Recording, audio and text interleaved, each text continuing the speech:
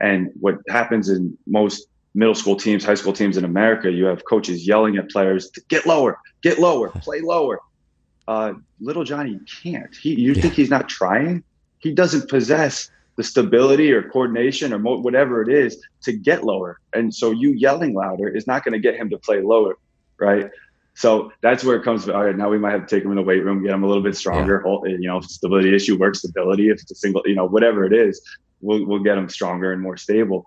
But yelling at him to get wider and low, so what I want you to get a little wider than you're comfortable being right now. I want you to get down, chest proud, and now let's just keep them in that position. And what are we doing? We're doing an isometric hold, right? Now we can work some, dribbling into that, whether, whatever we're doing with the ball, doesn't really matter. But let's get him to hold that position to the best of his ability, not yell at him to get lower and lower. Just get a little bit wider and let's hold that position. And just stay with that. And we're going to do that every time you come in the door. We're going to get you in that wide, low basketball stance. And sooner than later, you're going to be moving and going through your legs and, driving by people in that wide and low stance. That was athletic performance and basketball skills coach Bobby White. You're listening to the Just Fly Performance Podcast.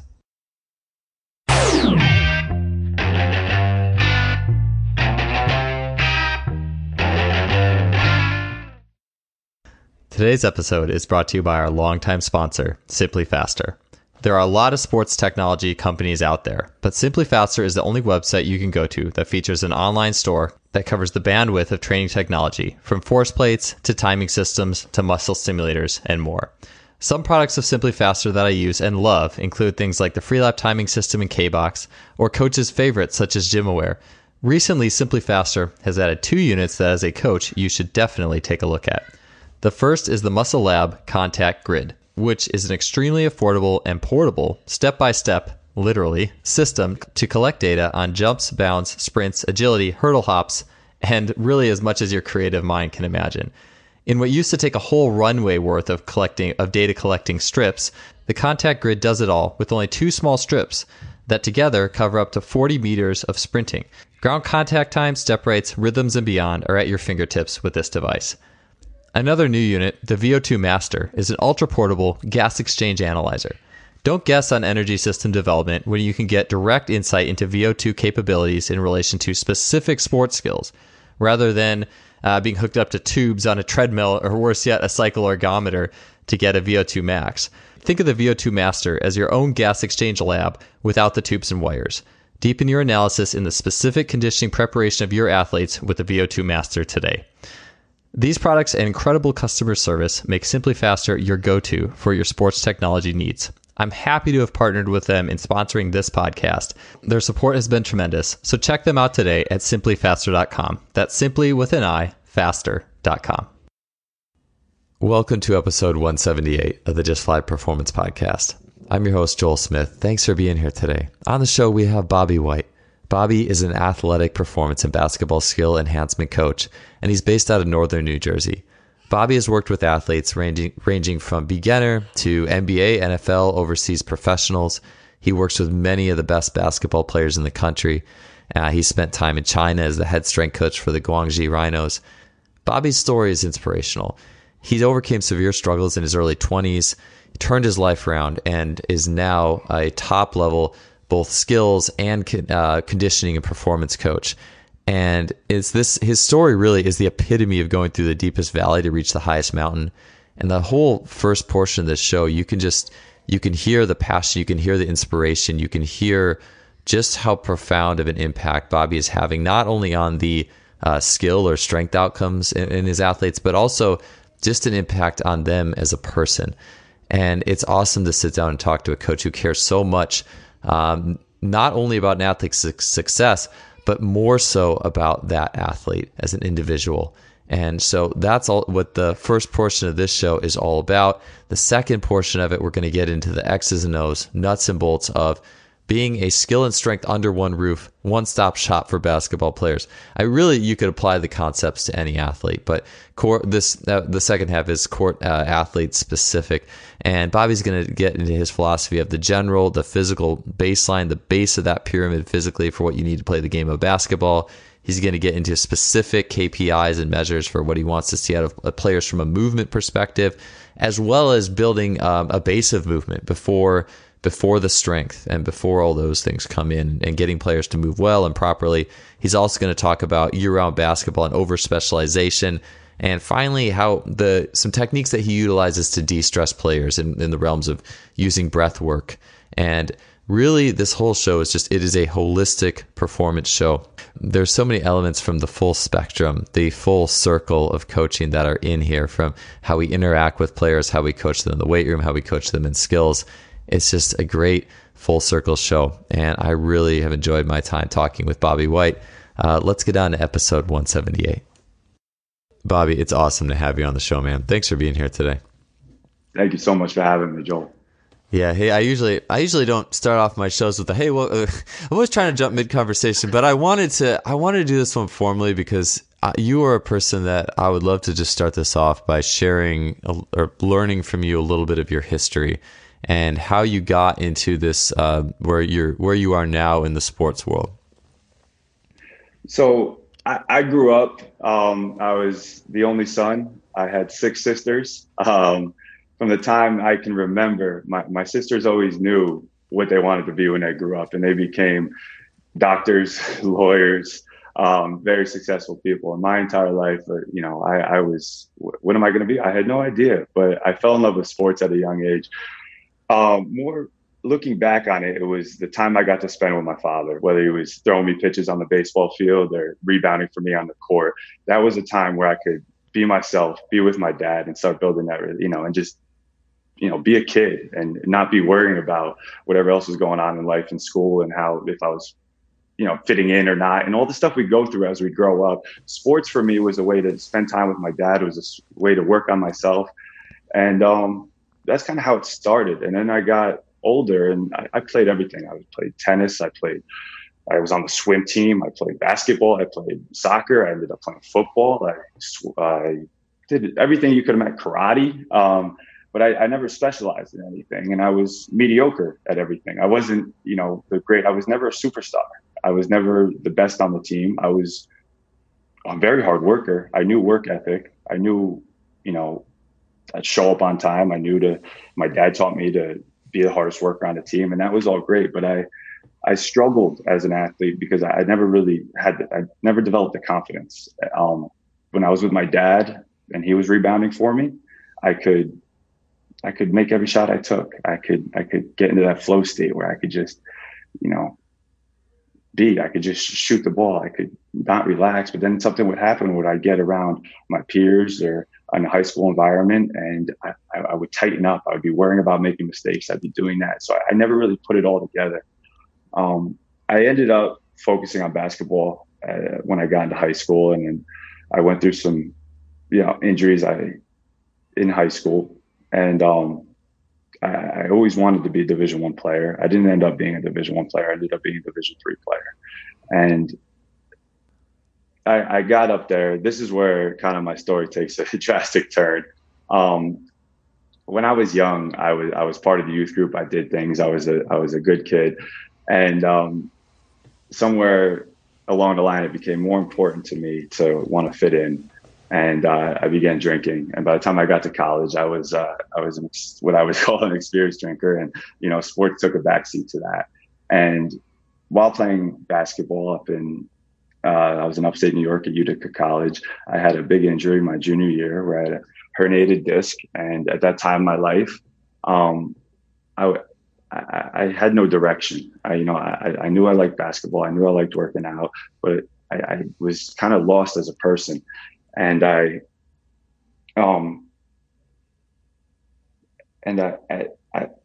when I got injured, I lost basketball, which was holding everything together, and I fell into the partying, and it got really bad. And it turned into, an opiate addiction, which I carried in for the next 3 years, and ended up, to speed the story up, I ended up stealing from people that loved me, my parents, my sisters, from anybody I could, because I was hurting. And it took some really bad stuff for me to happen. It took some really bad things happening to me to get me to a point where I had to ask for help. It got so bad that I couldn't admit what I had become. I had accomplished people in my family and this and that. And here I am, struggling and doing drugs every single day and stealing from people. And I was so scared of what would happen if people found out who I really was. So I ended up getting caught, and that was the best thing that ever happened to me. And that was, I had to tell you the date, it was November 18th, 2012, I got caught. And since that day, it's been almost 7 years that, I don't drink, I don't drug, I don't do anything. But that was just the first step, right? I got in a lot of trouble. I got caught. And now here I am at 24 years old. I didn't end up, I was in college for 5 years. I didn't graduate. I was, what am I going to do? And then I thought back to when I was in high school, and the last time I was happy was when I was, I was training. I had unbelievable trainers in high school, both on the court and in the weight room. And I thought back to, I was part of a youth group, and I was traveling around the country being of service to people and helping people out. I was like, the last time I was happy is when I was helping other people, when I was in the gym, when I remembered shooting the foul shots, or, batting practice with my dad, and the times where I could just like be myself. And I'm like, all right, let me reach out to my trainers. What do I have to do to do this? And I sent a heartfelt email to these guys that I kind of worship, that I looked up to, and they told me to get this certification, to do this. And for the first time in my life, I took that initial step, right, into that uncomfortability, right? And I took that step, and before I knew it, I'm certified with NASM. Then I go through all the FMS stuff, and then my trainer happened to be, my first boss happened to be with the New York Giants at that time. And then I'm in the Crest Diagnostic Center, part of an FMS team, going in there and screening the Giants. And I've got Odell Beckham and Eli Manning right next to me, and I'm a year sober. And I'm like, what is going on, right? And how did this happen? How did it happen was I had to be broken first. I had to realize that my way wasn't working, that all the years of insecurity through high school and growing up, it was all in my head. It wasn't true. It was all the stuff that I would tell myself. But I never really knew how to ask for help. I could ask for help, but I wasn't willing to take it. So what I learned was that I had to be honest with what I'm going through, with what I'm struggling with. And then the second I started asking for help, right, the second people started helping me and guiding me, and that I don't have to do everything alone. And I've kind of just taken that for the last 7 years now. And I do my best every single day when I wake up. So I talked about, kind of how I got into it. And then from there, I just kept I said yes a lot. If there was a new client coming in the gym originally, who wants this? I'd send an email back before anybody, I want one. And then before I knew it, I'm training 12 hours a day, and then it got too much, and then I'm crazy. But that's kind of, I guess, how it happens. Man, that's a powerful story. And I think, we could probably spend the whole podcast just talking about your story too. I know it's as a training show, but it's really an incredible and inspirational road to where you're at. I think, myself, I'm a little non-traditional into how I got my job, but you are definitely on that, as non-traditional into the spectrum as it gets. And I, the most respect for what you've done and how you've gotten to that transition and how you got to where we are now. I think it's always so true. Things always happen for a reason, right? I love how you remember the date of that transformation in your own journey. Yeah, it's a very important date. And I, as bad as my life was, I don't regret it, because it's turned me into the person that I am today. My ability to relate with people who struggle, right? And every athlete comes to me because they're struggling. And I don't know if they really know it in that sense, that they're coming to me because they're struggling, but they're coming to me to get better because they're not happy with their current situation, right? So whether it's a skill acquisition problem where they need to get better with the ball in their hand, or whether it's on the performance end of things where they need to get stronger and faster, they're coming in here because they're struggling in their sport. And I get struggle. There's one thing I understand. It's struggle. I've been through some, dark and scary stuff in my life, but I'm so grateful for it at this point, which is amazing, because at first it was, shame that, how could I become this? How could I do this? But now it's, thank God I went through that, because now I can really help kids, and I always talk about, I could care less if I create a really good So I'm training basketball players at this point. 99% of my athletes are basketball players, and I could care less if they become a really great basketball player if they don't like who they see in the morning when they look in the mirror. And I try to remind myself of that constantly. So before we, when I'm working with athletes, before we get into whether it's the performance side of things, we're getting them stronger, jumping higher, or whether we get into the skill work where we're teaching them how to shoot, dribble, move, all that kind of stuff, right? I want to look at the human first. I want to look at who that person is. I want to learn as much about what drives them. Why are they here? Who are they? And once I start to learn about these kids and who they are, it's not even kids at this point. It could be, guys trying to play professionally or whoever it is. The more I can learn about them, the more I can help. So that's what I do. Dude, that is awesome stuff, man. I feel it reminds you a little bit about what Douglas Heel at a Be Activated clinic said.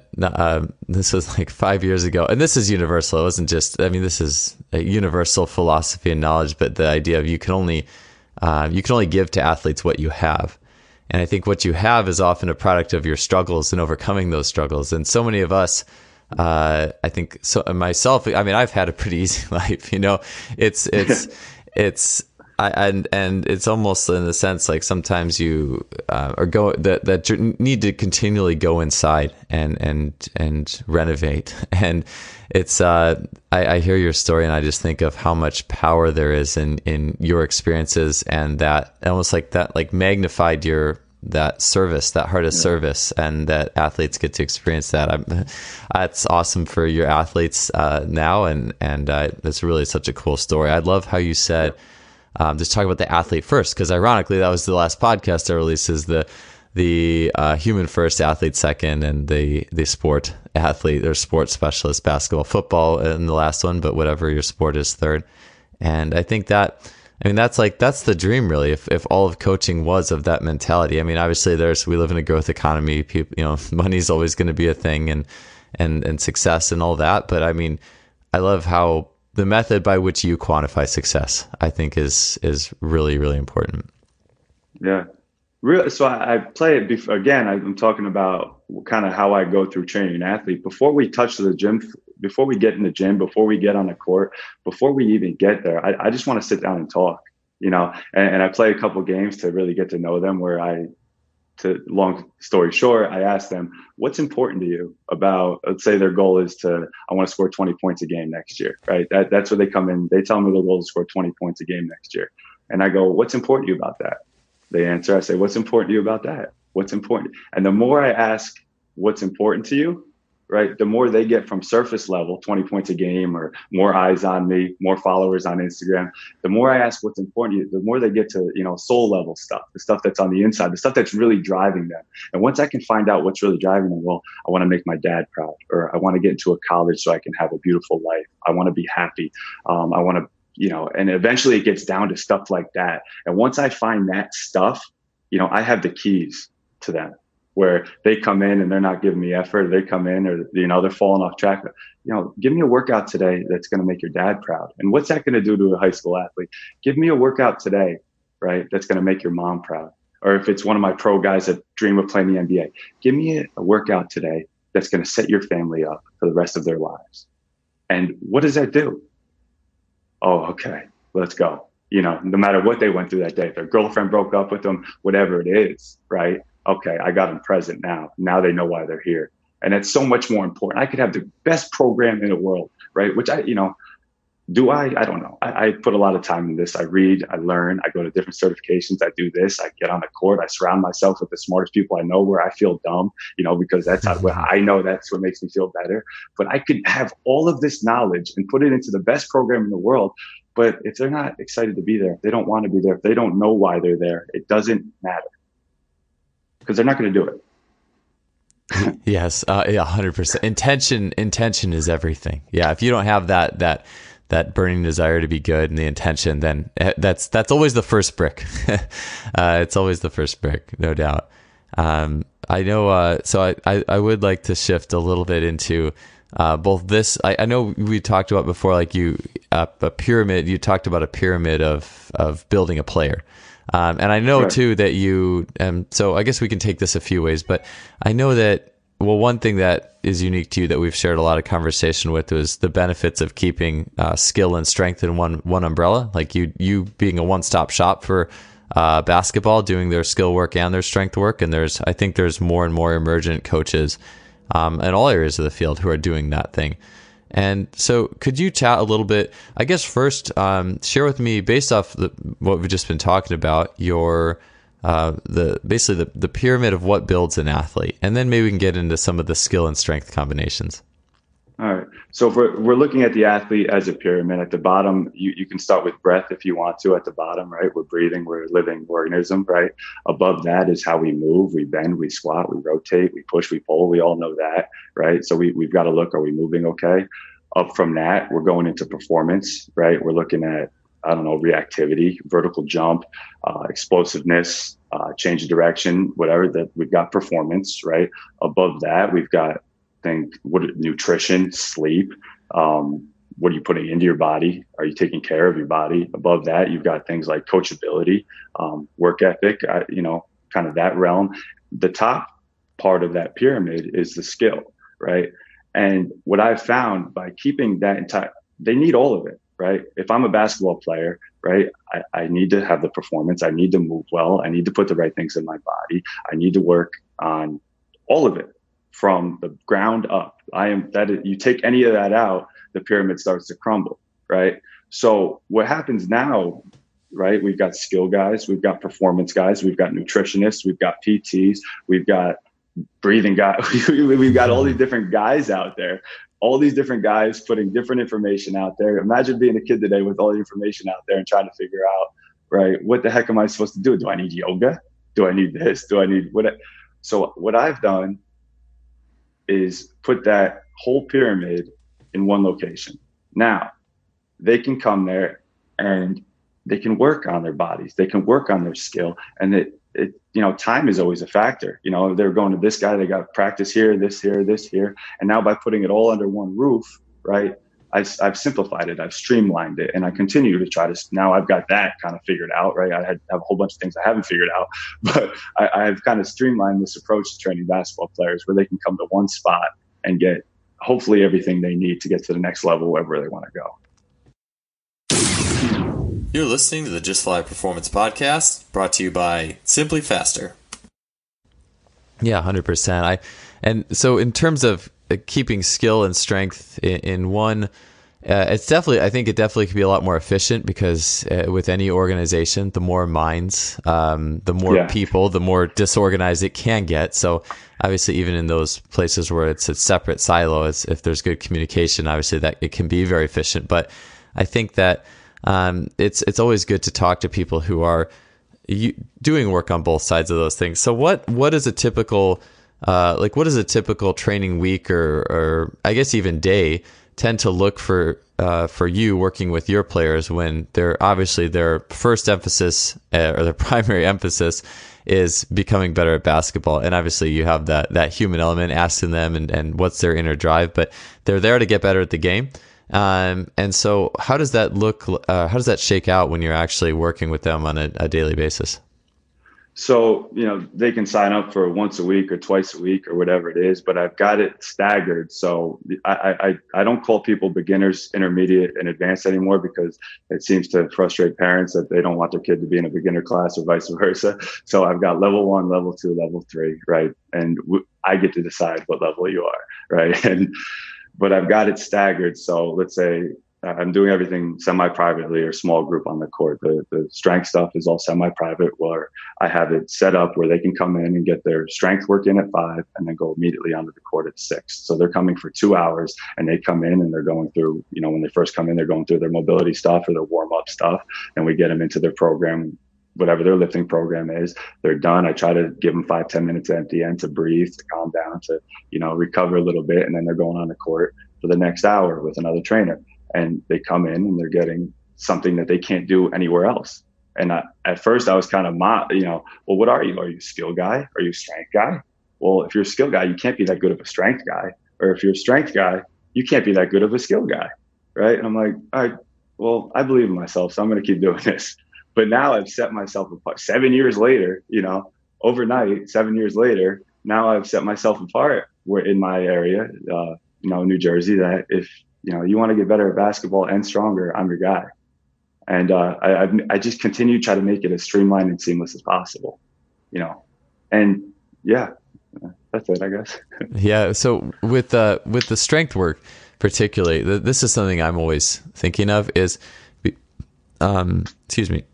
um, because you're doing all the skill work and you're seeing so much through that, does your strength work become more? I'm not sure how to frame this question, but here's what I'm trying to say is your strength work just extremely general? You're not really trying to be specific with things towards basketball and strength work, or are you trying to find some specificity in the weight work in what you do? Yeah. The specificity comes in, the specificity of the court comes into play with mostly of the skill work. But in the sport of basketball, they are jumping, they are cutting, they are changing directions, they are breaking down. A lot of them are playing, like I said, 5 games on the weekend. They're on 6 different teams going this, where they're constantly jumping, they're constantly moving, they're constantly doing that.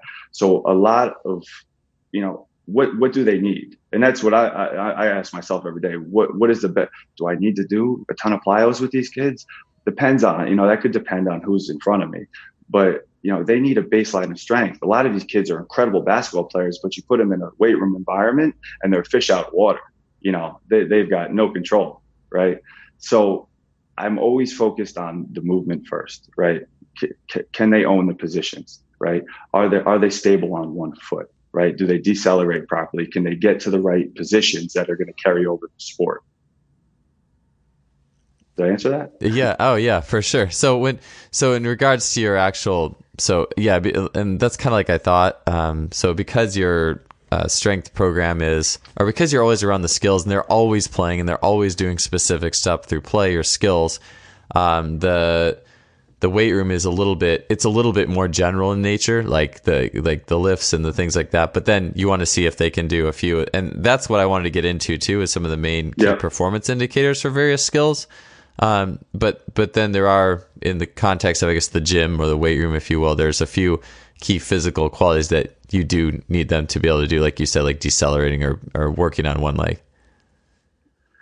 Yeah. So I guess I'd have to start with my process of, all right, so we got them out of that initial meeting, finding out who they are. Now I want to find out who they are as an athlete, right? And that's why it's kind of a player by player basis that I have to look at it. What does this player need? What does this player need? So if I come in, I can bring it through an FMS. I can look at their, different movement patterns, take that for what it is, right? But then I can take them into performance testing, which I've recently got into the functional capacity screen, which allows me to look at motor control, that allows me to look at postural control, explosive control, and impact control. And then from there, I'm going to get a whole blueprint of what this athlete really needs. Now, I come in a lot of times, these kids come in, they're banged up, their backs hurt, their knees hurt. So I'm looking at their ankles, before I'm even trying to get them to jump higher or be more explosive, right?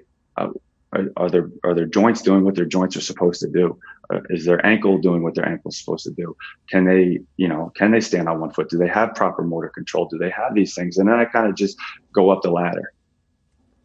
Yeah. So that actually brings me to it. Maybe before we talk about like the movement key performance indicators, and this is where I think there's a strong area of controversy, is the FMS. And I'm sure some people heard you say FMS earlier in the show, and they're like, it always, I think it always elicits a particular response from people, especially, given the research or how you can look at movement screens or things like that. But I know that you have a very in-depth look at that, and obviously you're a guy who's always connecting it to the skills and the outputs and how that pyramid all works together. So could you share your experience and thoughts on movement screens, purpose, how you utilize them, and how that fits into your system?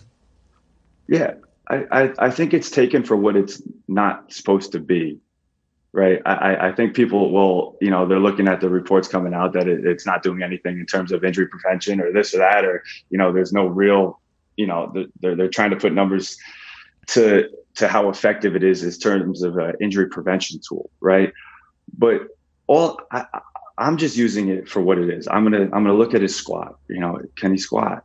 No, or he's a 1 in his squat. So I'm just taking mental notes, or I'm taking actual physical notes, writing all this down. And he comes in. I'm not looking for, everyone knows it's out of 21. I'm not looking to get this kid. My goal is not to get him to a 21. My goal is to get him better at his sport, right? And I always have to think that. So if I know if he can't achieve a proper depth on his squat, or if his leg raise is a 1, or he's got shoulder, mobility issues where he's a 3-1, or he's got these big deficiencies or asymmetries, right? That's just stuff I want to take notes of. Do any of these movements cause pain, right? All right, he comes in, he squat, my back hurts, my knees. All right, these are just things that I'm getting information that I could, yes, it's objective, right? I know everything. Yes, it's objective. 2 people could screen and get different scores. But for me, it helps me just create a blueprint of the athlete, right? And then because of all this controversy, what does that do? I'm not going to take a side. I'm going to look at the other side. So that's why I went out and I went through FRC and the functional range conditioning and all of that. So now I'm learning about, controlled articular rotations and this and that. And now instead of looking at patterns and movements, I can look at joints. Is the ankle doing what the ankle's supposed to do? Is the shoulder? And I can start, and it's confusing, right? I study this. I learn about this all the time. And I'm just, how can I put this into an hour session? How can I put this into a program? Right. And I just use it all together as a tool. And it's just putting different tools in my tool bag. Right. So now, we can look at patterns, right? More of global movement. And then I can also look at joint function. Is this joint doing what it's supposed to do? Right. The better I can prepare, we can't possibly, one of my favorite things to say, we can't train every single movement in the weight room that you're going to have to do on the basketball court, but we can do our best, right, to get your joints to be able to do.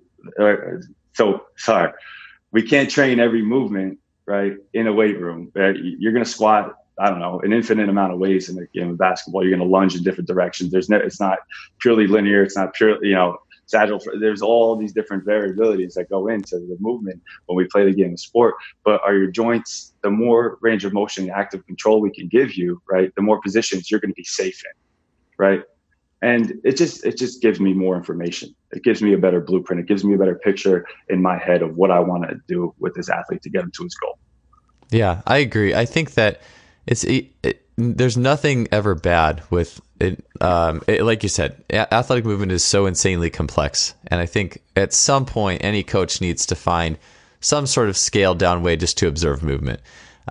Whether you put a number on it or not, I think what strength coach doesn't get great information by watching an athlete do a squat or an overhead squat, whether it's part of a system or not. It's all really, it's important information in the system, or if you can do things with pain or without. So, I think that it all works its way into our own thought processes, whatever, and in reducing things. And I like what you said about, you can never do all the movements in the weight room. I think sometimes maybe we kind of act like we do when we do like a lateral lunge or something like that, or lateral step. But it's like, this isn't even close. Like this is a shade of the possibilities of what you're actually going to be getting in sport. We're really nowhere near it with what we're actually achieving in the weight room. Right. The more I don't know. I like it because I like being able to have things on paper. I like being able to, all right, we're here and we want to get here. The more information I can get on these guys that it kind of makes sense, that have some type of structure, the more structure that I can get right on them, the more I can end up doing, and the more I again get to learn about them and who they are as athletes. And then it allows me to, get more focus on what they need. If this kid comes in and he squat, boom, boom, beautiful squat, good leg raise, 3, good, this, that. All right, you're good. We got to lift.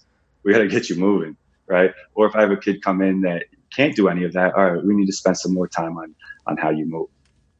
And then we'll get you, maybe some weights in your hands down the road. Yeah, for sure. Using it there's always different needs for different athletes. And I think the ability to put numbers, I think we tend to look at systems fairly critically, but just the idea that how are you showing progress? And whatever you're screening, whatever you think is worthy of improving, how are you showing progress in that? Or how are you indicating if you think it's valuable to improve, like having some sort of system or number or something behind it. I think that's definitely something that has some power to it. Yeah, and even getting a kid come in or an athlete to come in on his first day and he can't touch his toes, and a week later he's touching his toes. That's creating buy-in. We got him to do something that he couldn't do. Whether it's something standing on one foot and doing a single leg toe touch, and just doing these things that look, you're trying to play, Division I basketball, but you can't stand on one foot. That gives me something. Yeah, no, for sure. And the 1 foot standing stuff is so illuminating too. Like doing in my time with Dr. Tommy John, just doing like standing hip circles and a number of each. You're staying on one leg, and the other leg you're doing circles with the other foot in 3 different directions, and just how many people start getting just so utterly fatigued in the arch of their foot or their shin in a very short period of time. It shows that there's some muscles that are not either they're not doing their job correctly, and you wonder, well, how did you get to this point where you play this sport, but you can't, this is so hard for you, you know? Yeah. I watch a kid come into a 360 windmill, and then I bring him outside, take his shoes off, and tell him to touch his toe, and he falls down. Like, what? Oh, man. And I see it all the time. This isn't like uncommon. I get great basketball players, and you put them into situations that we would think are no-brainer situations, and they can't do it. Can you hold a split hold? Can you get to a good depth? And, can you look good in a split hold? And I put them in a split, they get down there and they're falling over, they're wobbling. It's I don't know, it's weird. Yeah, it's amazing. I look at like too, it's like almost, well, if you're doing a 360 windmill, you certainly have to have a lot of qualities in the sagittal, frontal, and transverse plane to pull that off. So but I mean, even those athletes, I'm sure, have areas that they are lacking in or haven't developed in, or if they haven't been doing that many other sports or anything like that. But now that kid, I'll come in and he'll be a 9 on his FMS. Does that mean he's what is that? He's a 9 out of 21 on his FMS, but he could do a 360 windmill and is a top 20 player in the country. The FMS isn't a perform. Am I going to use that to judge this athlete? No, it's just one tool that I can. Okay, so he's not good here. We can make this better, and maybe getting him to move better, right? With this, right? That's just going to give me. It's going to give me more information on him that I wouldn't have had if I didn't have some type of structure assessment.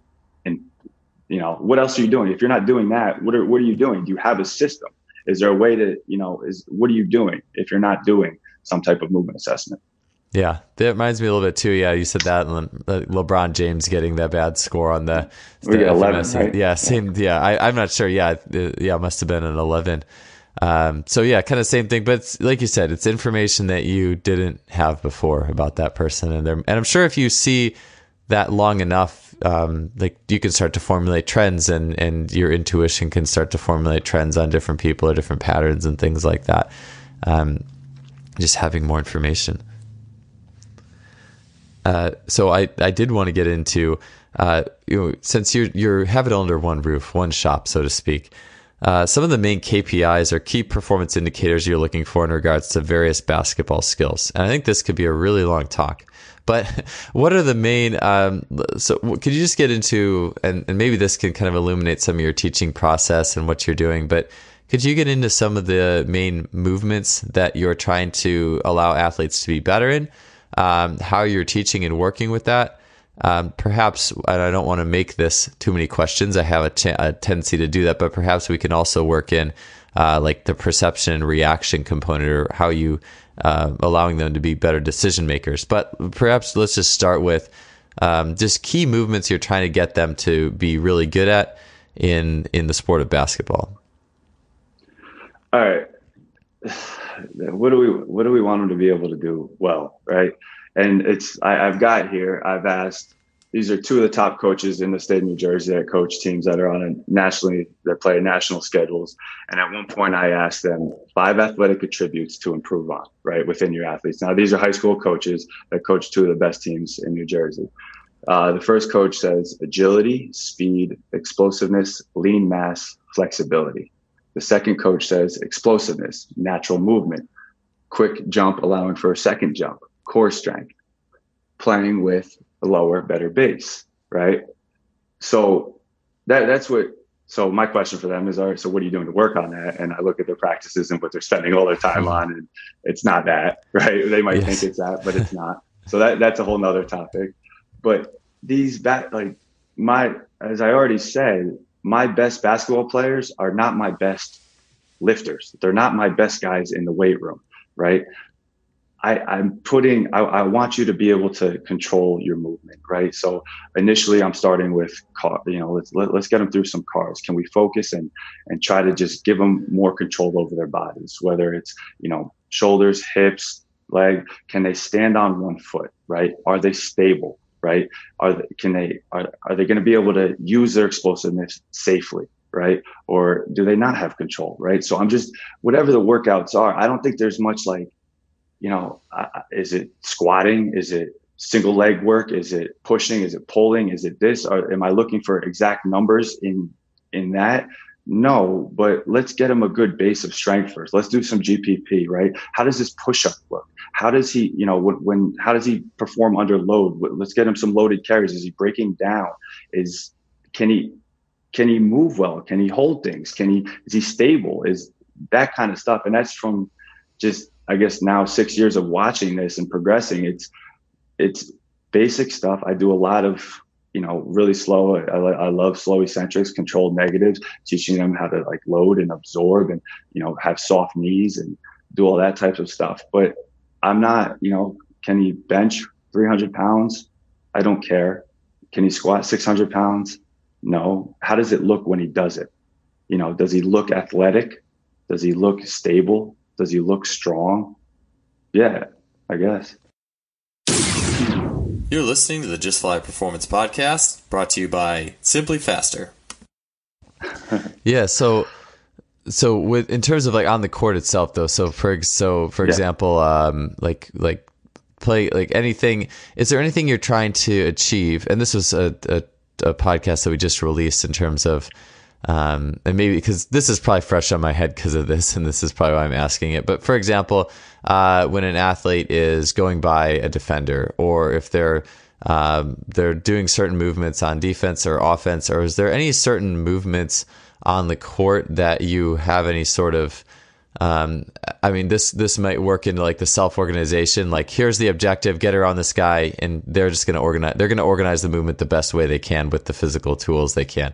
So maybe I'll start here. Do you have any sort of set series on basic ways to do drills in the world of basketball, like footwork, basic important, like I guess you could get into, and I've talked about this, what's more important, but getting into like shin angles or where you're placing your feet or how you're going by a defender, any of that stuff, is any of that stuff present? I mean, that would be a better way to ask. Yes.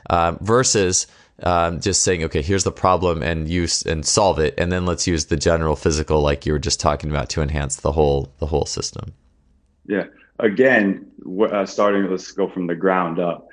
When we're young and we start dribbling a basketball, generally the first thing we want to do is put the basketball through our legs, right? Was that your experience? Yeah, I was horrible at dribbling, but I did want to do all the tricks. Like I wanted to do like the spider and all these things. Yeah. So yes, I would say yes. So we want to put the ball through our legs, but at a young age, we're not capable of doing that. What we do is we lift our leg up and we kind of throw the ball underneath our leg, right? So we're moving our body around the implement or the ball, right? But basketball, we want to be able to control. We don't want to be able to move our body around the ball. We want to be able to have control of the ball around our body. So we learn from a young age kind of backwards, right? So I've got to kind of rewire that. So I start with simple stuff with timing, where we're just going to walk, and I want you to, like, you're walking through the park without a ball in your hand, but I want you to also work on timing, where every time you dribble with your right hand, when that ball hits the ground, I don't know if you can picture this, when that ball hits the ground, your left foot is hitting the ground, right? Right. So now when I do it, it looks simple because I've done it for a long time, but you're walking in a straight line and the ball hits the ground when your left foot hits the ground, and you just keep that rhythm. And now you're building rhythm. But what happens is they start to walk like, Walking Dead zombies, right? They're strict. They can't keep that timing and also keep a natural state, right? A natural, like you're walking in a park, right? So we just work on that. And now we're learning how to time. We're learning, because if you look at the best basketball players, right, watch their timing. Generally, when that ball's coming down, their opposite foot is hitting the ground at the same time. And that has a lot of benefits that I won't get into. But from there, all right, now can we walk naturally, right? and put the ball through our legs and just start building it up. All right, so now we're walking, the ball's moving, they look comfortable. They don't look like they're, stressing or off balance or, zombie like in their movements, right? They're walking. All right, now they're starting to build comfort with the ball. And we do that from there. Now, knowing what I know from the performance side, right? Let's get them into skipping, right? Some contralateral where they're skipping with a basketball in their hand, right? And once we can start to do that, the ball becomes an extension of our body, and our body's doing athletic things, moving the ball around us rather than moving our body around the ball or trying to adapt to the ball. The ball it's becoming in tune with us as movers, as athletes, right? And now we start to show actual real control where I can be an athlete and I'm not strict. And then from there, we just build up. All right. So we call it getting into that split position, right? Whether you put the ball through your legs or you get into that split position, you call it a plyo step or a false step where your back foot is going back, right? Are they stable in that position? Which I can see if I'm trying to drive by somebody, right? I want to be able to generate downhill momentum. We call it in the basketball world. We want to get downhill, right? We can do that when our foot goes back. We drive our foot into the ground. We would in track, you call it a plyo step or whatever, right? Call it a plyo step. But here we're going to call it a drop, and we're teaching them how to generate that downhill momentum, right? Where if I can get them just that simple timing of where I'm splitting my feet, but the back foot is hitting before the front foot. Watch somebody beat somebody off the dribble, right? Their back foot is going to be hitting the ground a split second before their front foot, and they're going to be getting downhill. So that's what I'm looking for. And I just build on that, and we would keep challenging the footwork. I try not to overcue. I want them to be able to self-organize. I have players that are great with cones and med balls or whatever tools we're doing, but then we put them in a game and they melt down. So I'm trying to keep them at the edge of their ability. I'm trying to, just if I'm seeing something that's off, if I'm seeing that they're not able to generate the momentum the way they should, if they're not able to move the way they should, I'm going to highlight it. I'm not going to stress it, but I'm going to highlight it. Hey, try this, do this, right? And just get them to be able to put themselves in more athletic positions that open up more options for them when they play, right? Basketball isn't a thinking game, it's a reacting game, right? We're not thinking when we play. We want to get into that flow state where we're just playing, we're just moving, we're just reacting to what the defense gives us, and we're not thinking about or internalizing all the different movements, because it's a very, very complex game. And if you start to think about, let's take a jump shot, the worst thing you do with a jump shot, to work with trying to teach somebody or correct a faulty jump shot is so hard, because the last thing you want to do when you shoot a basketball is think about your form, right? So if you have bad form, how do we take them from that? If you want to go from the spectrum of unconscious incompetence to conscious or to unconscious competence, right? We go, what's the best way to do that? And I'm kind of, I don't have it down yet. It's not perfect, but I have found ways to, to not overly cue, allow them to self-organize, and just by getting them in the right positions to be athletic. Yeah, I like what you said. Well, a few things that you said I thought were really cool. Was the first is just the timing and the timing of the dribbling. And if we talk about athletic movement, especially on offense, it's impossible to separate from timing of at least dribbling, unless you're not I guess maybe if you're not so much a dribbling player, maybe there's some differences there. But it brought me back to what Adarian Barr was saying at the first Rewire clinic we did like a year and a half ago, maybe almost 2 years ago. And he was talking about that same thing, like when the timing of a player dribbling corresponding with that foot coming down. And it's such a basic, simple thing, but there's still so much. I'm sure if you watch a player at high speed on the court where they're doing more things, it's a simple thing at heart. And Kevin Foster, who's been on the show a lot, has said this, like nothing in sport is really that terribly complicated. The positions are pretty simple.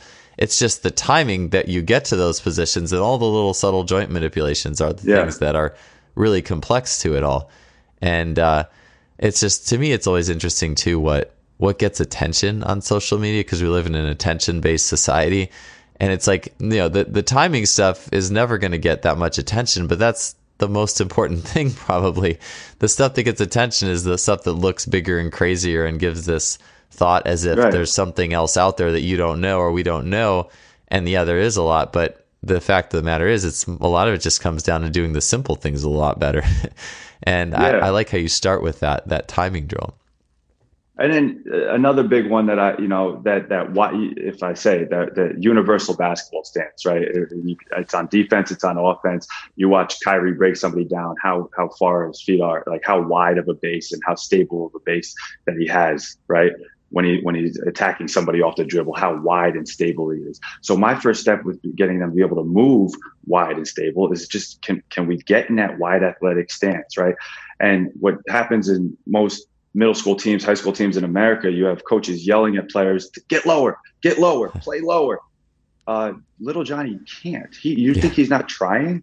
He doesn't possess the stability or coordination or whatever it is to get lower. And so you yelling louder is not going to get him to play lower, right? So that's where it comes. All right, now we might have to take him in the weight room, get him a little bit stronger. Stability issue, work stability. If it's a single, whatever it is, we'll get him stronger and more stable. But yelling at them to get wider and low, so I want you to get a little wider than you're comfortable being right now. I want you to get down, chest proud, and now let's just keep them in that position. And what are we doing? We're doing isometric hold, right? Now we can work some, dribbling into that, whether, whatever we're doing with the ball, doesn't really matter. But let's get him to hold that position to the best of his ability, not yell at him to get lower and lower. Just get a little bit wider and let's hold that position. And just stay with that. And we're going to do that every time you come in the door. We're going to get you in that wide, low basketball stance. And sooner than later, you're going to be moving and going through your legs and, driving by people in that wide and low stance.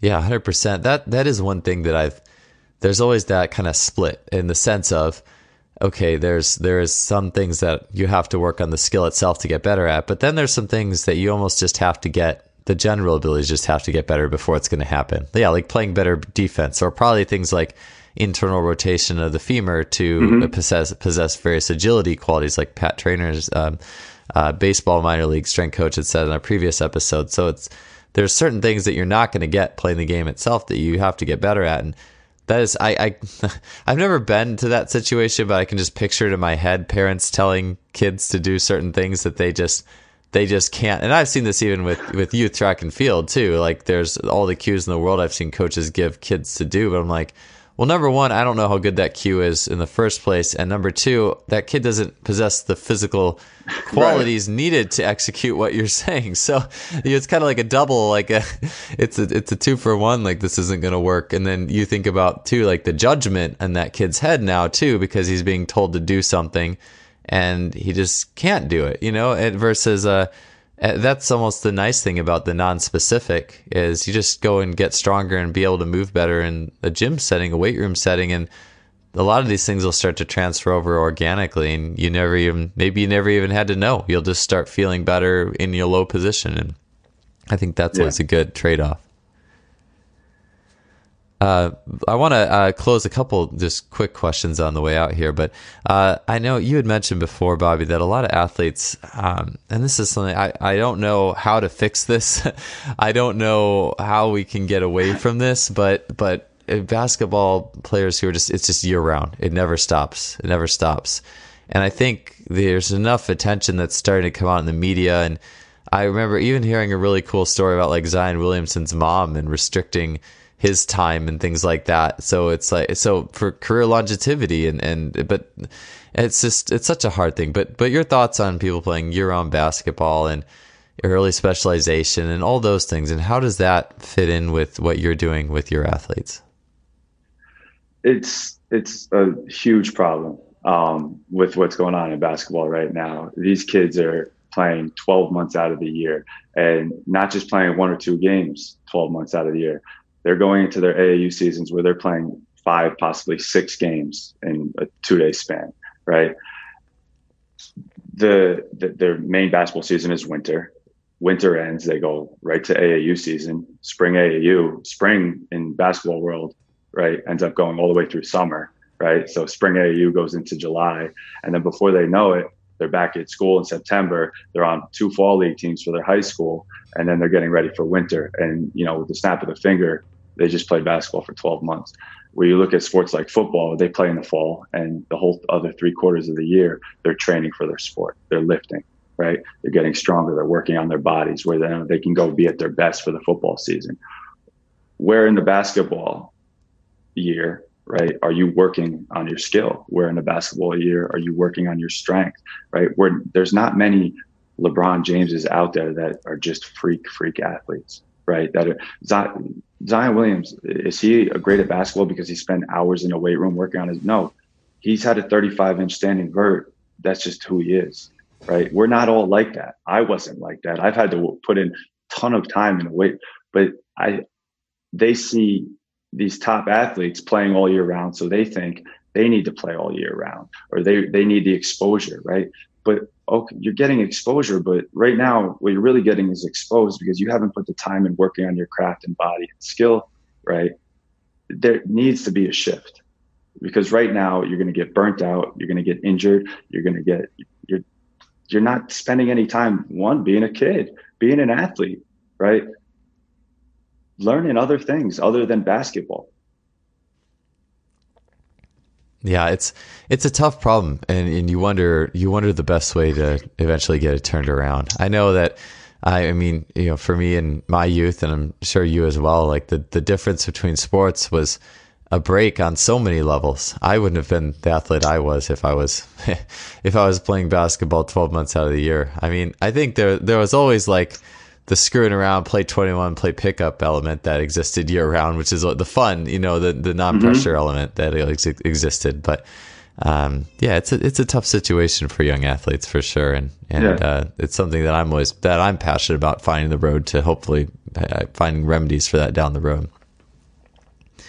I think this is the start of it. We just talk about it. This is a problem, and I think just by bringing that problem up and talking about it, and more people being on that page, what can be done. It'll start to be done, and people will start to see the value of taking a break. And, maybe all right, this season we're not going to play you, but you're going to play pickup a couple of days a week, right? You're still going to get a ball in your hand, or let's play more 1-on-1 or 2-on-2, where you have the ball in your hand more, where you can, where it's not as up and down 94 feet, where you're in a half court setting. And then, your focus right now should be getting stronger. And if more people start to do that, we'll see the change. Yeah, no doubt. I think, to have those shifts and bring up those conversations is really important. One last thing that I wanted to ask you, and you mentioned this right before we started talking for the actual recording, but how are you using breathing and breath work? Because that I do think fitting in with these athletes who are playing the same thing all the time. There's a lot of pressure and stress and all these things that exist. I know I've always found breath work to be a helpful tool. How do you utilize that in your own training, in your own space? I'll use an example that in a couple hours, I'll be driving into Jersey City here, and I work with a high school in Jersey City that should be one of the top teams in the state this year. And I go in there, I get into Jersey City at 2:30. These kids are getting out of school, and they have 4 minutes from the time the last period ends, right, to get into the weight room and get ready. So it's always a scramble, and they're in there, they're in their school mode where they're talking, they're this and that, they're loud, they're boisterous, they're all that kind of stuff.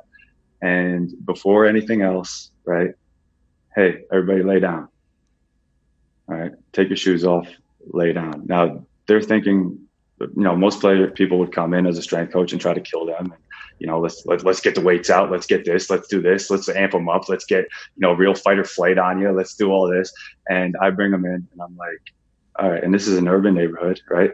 And we get them in, lay on your backs, fold your fingers, put them on your stomach, inhale through your nose, fill your belly up with air. You should feel your hands rising to the ceiling. You should feel your belly rising into your hands. Let's get a 4-second inhale, and let's see if we can get an 8-second exhale. And I start counting, right?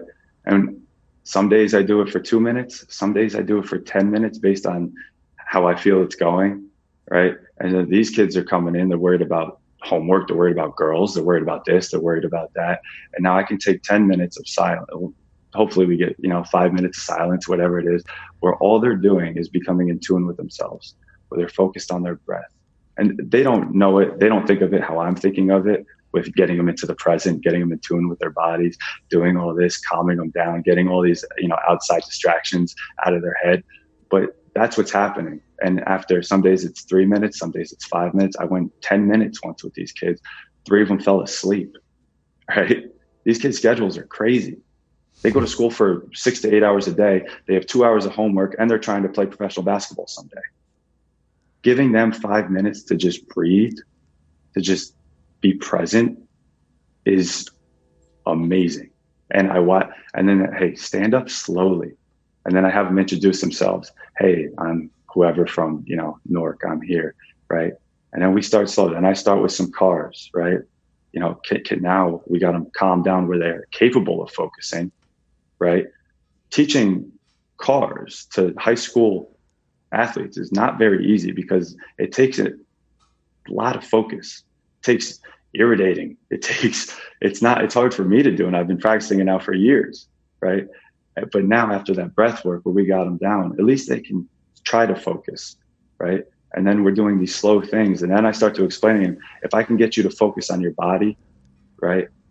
And drown out all that noise, this is going to carry over to overtime games when the crowd is going nuts, when your coach is yelling at you, when you're, all this pressure is stacked against you. Can you stay calm? Can you stay present? Can you put yourself and not be worried about making mistakes? Can you just focus? Right. And all that goes into it. And it's just being able to, I don't know, I'm always amazed, like, do I want to do this today? Do I want to have these kids breathe for 5 minutes? It's kind of boring, but then I do it. I'm like, thank God I did that, because now these kids can listen to me. And that's cool. Yeah, I couldn't agree more. The more I do that type of work, especially in, I think this day and age, you have so many levels of stressors, and now even more so the social media and electronic end is amplified. And kids, everybody needs that stuff. It's one of the books on my reading list is Ryan Holiday's most recent is, I think it's Stillness is the Key or Silence is the Key, and just talking about how a lot of the greatest minds and leaders in the world, the commonality is like you have to take that time to be silent and be still. And yet we live in a world that really doesn't facilitate that at all, or really prioritize or say that this is an important thing or something to be respected to do that. It's just hustle and grind. And I've found that for me, like personally and with my groups, like I'm always I'm always just completely and utterly blown away by the response to doing breathing work from the athletes, by how much they enjoy and they appreciate it. And it's really phenomenal. It always makes me want to do more of that. And then just even in my own life and work, I'm a better coach when I do that stuff before the coaching session by far. If I do meditation in the morning, I'm a much better coach than if I don't. And it's a critical part of it all. It's so funny you just said that. The amount of athletes I have now that like finish up their workout 10 minutes early. Bobby, can I breathe? Yeah, go. Yeah, you can breathe. Go lay on the turf and breathe for 10 minutes before you get on the court. Please go breathe. Yeah. But like, it's not done enough. Like, why? We're both talking about the benefits of it and how amazing it is just to be still and breathe. But in the performance world, in the basketball world, when is everybody talking about, being calm and breathing? It's all about, excitement. It's all about jumping higher. It's all about this and that. When athletes need that, they need to breathe. They need to be able to just be, and that's where I find when I'm relaxed, when I focus on my breath, when I'm, more diligent with that kind of down regulation, when I step on the court, because I still like to play and I do it, I'm not stressed out. I'm lighter. I'm, more of that flow state where the basket looks the size of the ocean. That's what I get. I've gotten into it at some points in my life, when I was playing very competitively, where there's no thought, there's no thinking. It's just, pull the trigger, hit the three, man up on defense, get down to, and that's where I'm trying to get these guys to be. And I'm going to keep doing my best. Yeah. It's something that I think fits in with an athlete on multiple like holistic levels too. I think it's really important. And so I'm glad we could talk about that at the end of the show today. So, but I think that's all the questions for the day, Bobby.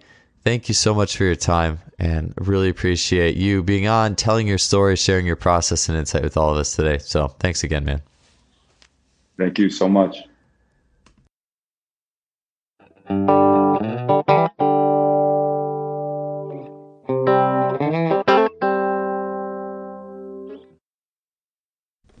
Thanks for joining us for another show. We appreciate you guys listening. If you enjoy what we're doing, you can support us by heading to iTunes, Stitcher, leaving us a rating or review. We'd really appreciate it. As always, support our sponsor, SimplyFaster.com, suppliers of high-end training technology, They have the best of in each category of sports performance metrics, tracking data. They have force plates, contact grids, K-Box, gymwear, training tools, EMS. So make sure you check them out, as well as their blog and what they're doing. They've been such an awesome supporter of us. All right, that does it for this show. We'll see you guys back next week with another great guest.